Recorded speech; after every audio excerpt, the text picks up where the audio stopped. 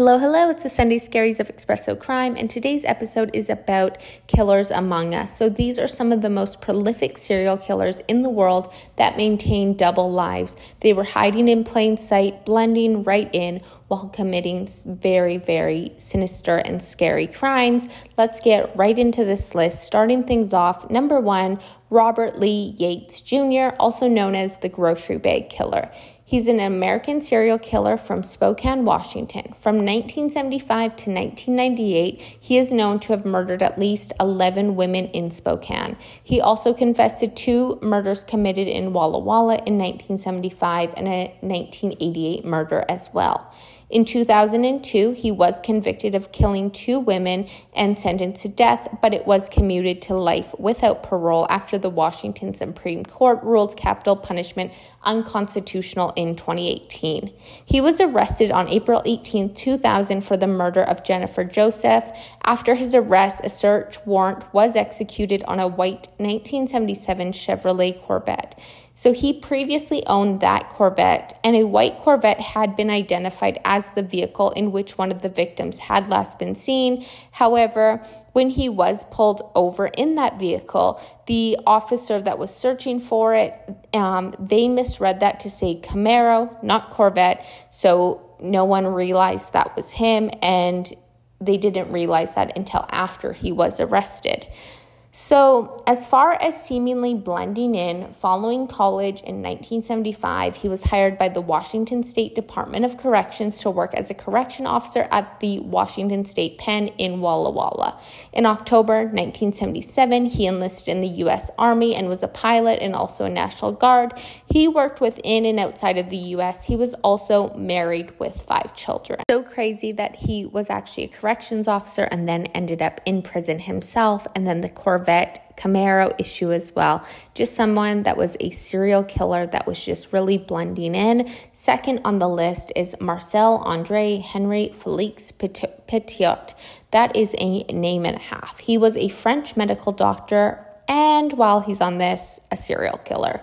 He was convicted of multiple murders after the discovery of the remains of 23 people in his basement in Paris during World War II. He is suspected of the murder of about 60 to 200 victims during his lifetime, although the true number remains unknown. He seemingly was just blending in as he was a doctor. Number 3 on the list is Michael Joseph Swango. He's an American serial killer and physician who is estimated to have been involved in as many as 60 fatal poisonings of patients and colleagues between 1981 and 1997. He was sentenced in 2000 to 3 consecutive life terms without the possibility of parole, and he is serving his sentence now at ADX Florence at his own request.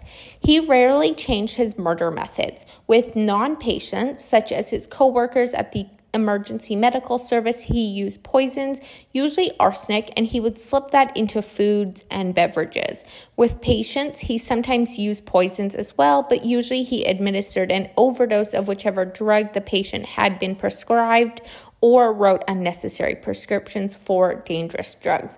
So he was seemingly fitting in while literally killing people, right? So he fit in as a doctor, but he also, because he was a doctor, he used being a doctor to kill people. Just so wild.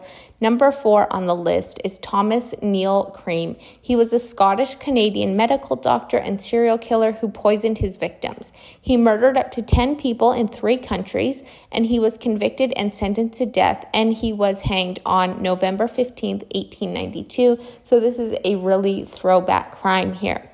He was a killer among us, as we know, because of being a doctor, like our past 2. We're just on a real doctor's theme with this episode.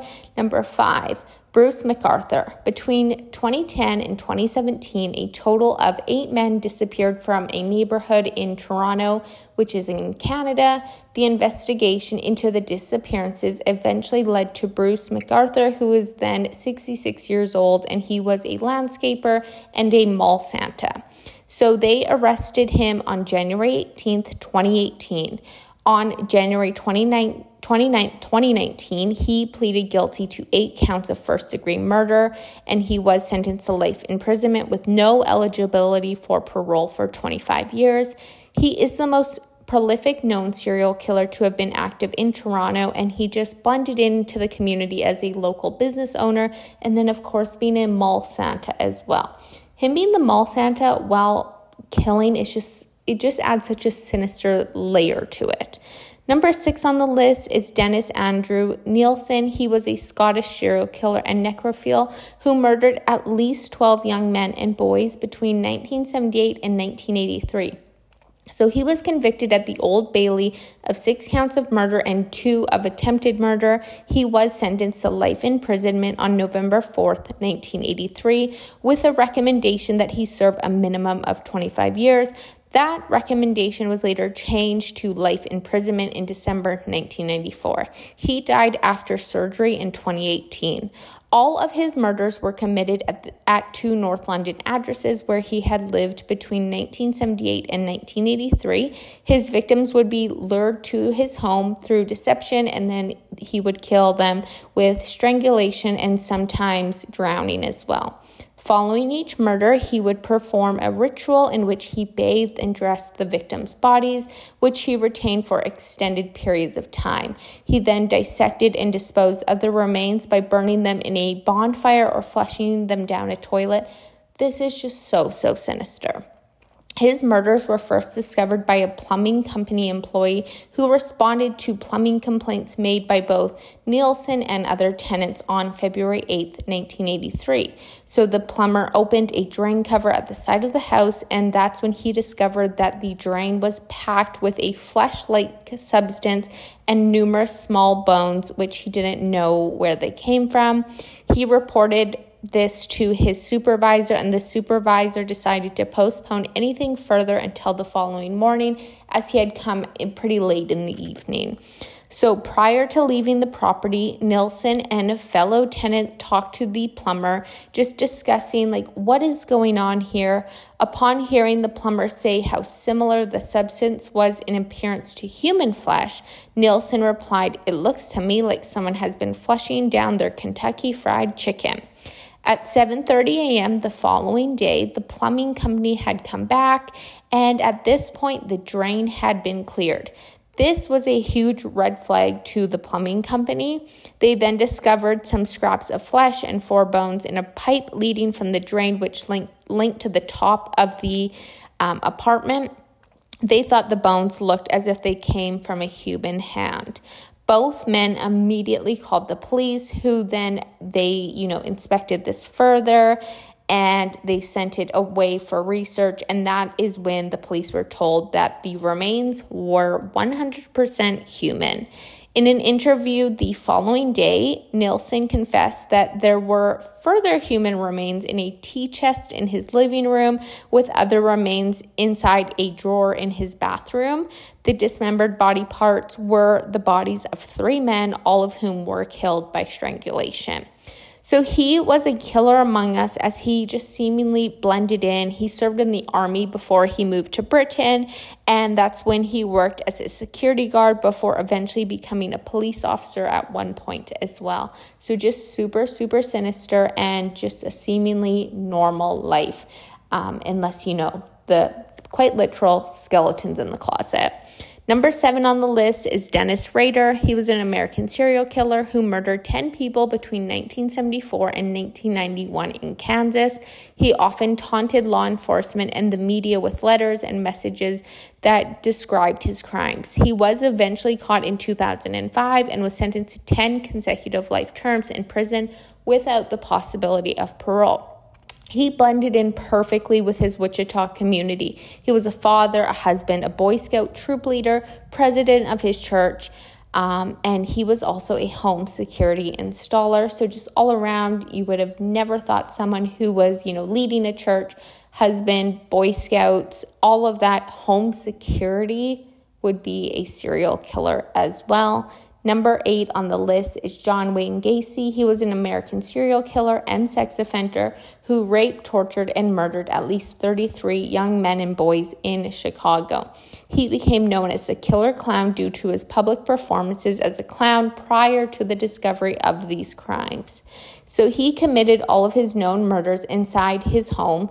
Typically, he would lure a victim to his home and dupe them into putting on handcuffs, so we can demonstrate a magic trick because he is a clown after all. Once in handcuffs, he would then rape and torture the victim before killing them. 26 victims were buried in the crawl space of his home and 3 were buried elsewhere on the property. 4 were discarded in the river. He had previously been convicted in 1968 of sodomy of a teenage boy in Iowa and was sentenced to 10 years imprisonment, but he just served 18 months. He murdered his first victim in 1972.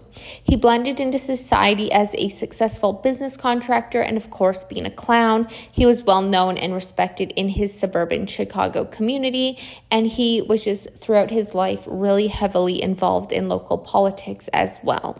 Number 9 on the list is Richard Angelo. In 1983, he was convicted of murdering several of his patients and sentenced to 50 years to life in prison. Angelo first came to the attention of the public in October 1987 when he was suspected of poisoning a patient at the then Good Samaritan Medical Center. He was accused of injecting a patient via IV. The patient felt unwell after the injection and later paged a nurse to help him. Angelo was arrested for assault on the 73-year-old patient because he was the only person to match the description that was given to police.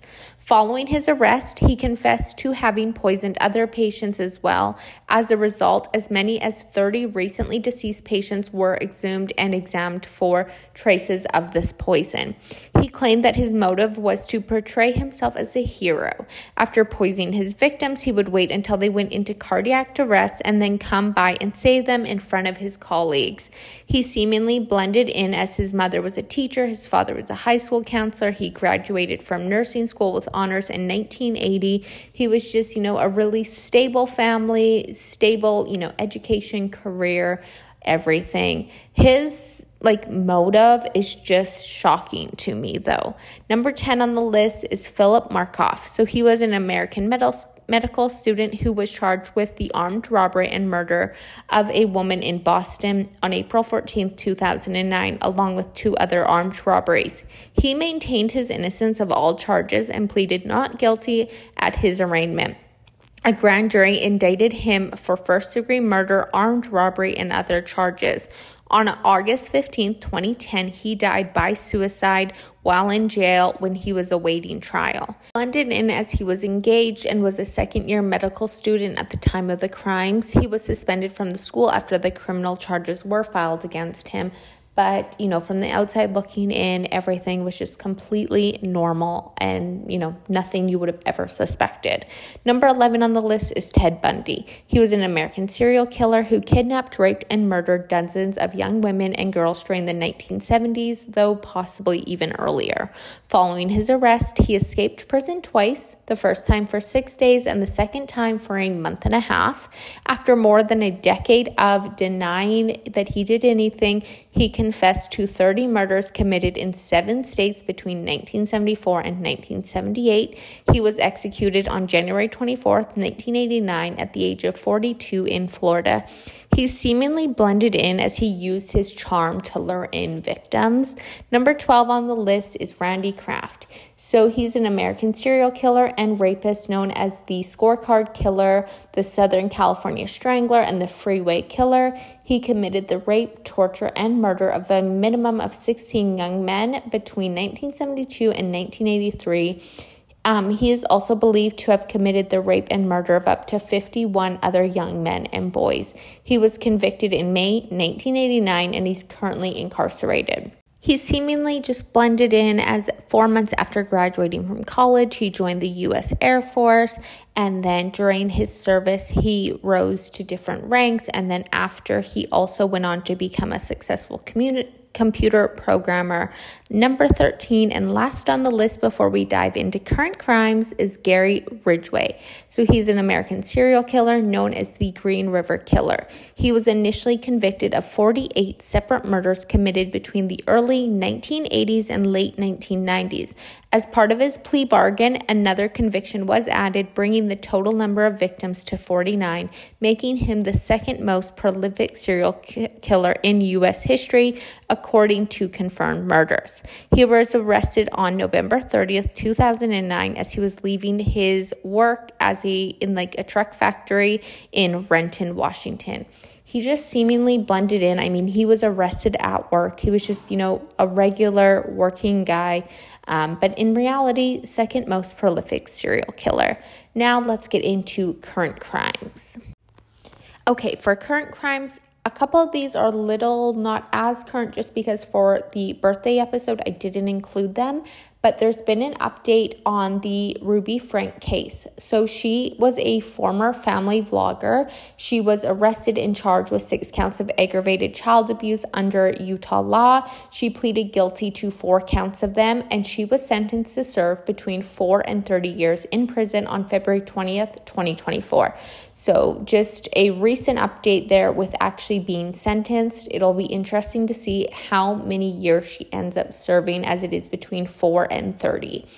Next, on current crimes, Idaho on Wednesday delayed the execution of a convicted serial killer, Thomas Eugene Creech, one of the U.S.'s longest-serving death row inmates, and that was after a failed attempt at lethal injection. So he had been convicted of 5 murders. He was sentenced to death for the killing of a fellow prisoner with a battery-filled sock in 1981. So they're saying that the medical team could not establish an IV line and that the execution was unable to proceed. So as a result, the death warrant will expire and the state is considering next steps with it. So it's kind of crazy to even see that executions are still happening, but also in the same sense, not happening at all. So it'll be interesting to see where that goes. And then also, more than 20 years after an Alabama woman was found dead, her husband has been arrested for murder, and this was in a statement on Monday. So Sharon Mills was 49 when she was reported missing by her husband, Dwight Mills, on December 30th, 2001. Her body was found a month later. The investigation stalled after police said that they exhausted all leads.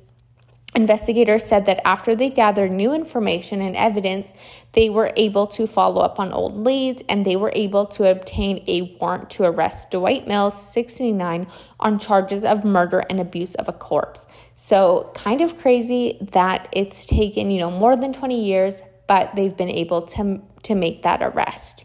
And then in Grenada, police say that 3 prisoners escaped from a police station on February 18th, and they believe the men hijacked a catamaran that had a U.S. couple on it, and they allegedly threw them into the water, and they have noted that there were signs of violence aboard that catamaran. 2 days later, the men were arrested along the island's northwest coast. It's unclear why the escaped prisoners hijacked the couple's catamaran, but it was set near the police station where the 3 men escaped. It's just terrifying that 3 prisoners escaped and then hijacked that catamaran as well, and allegedly throwing them in the water. And then the FBI has reopened the D.B. Cooper case. So that is the unidentified man who hijacked a plane in the U.S. on November 24th, 1971 during a flight from Portland to Seattle. The hijacker told a flight attendant he was armed with a bomb.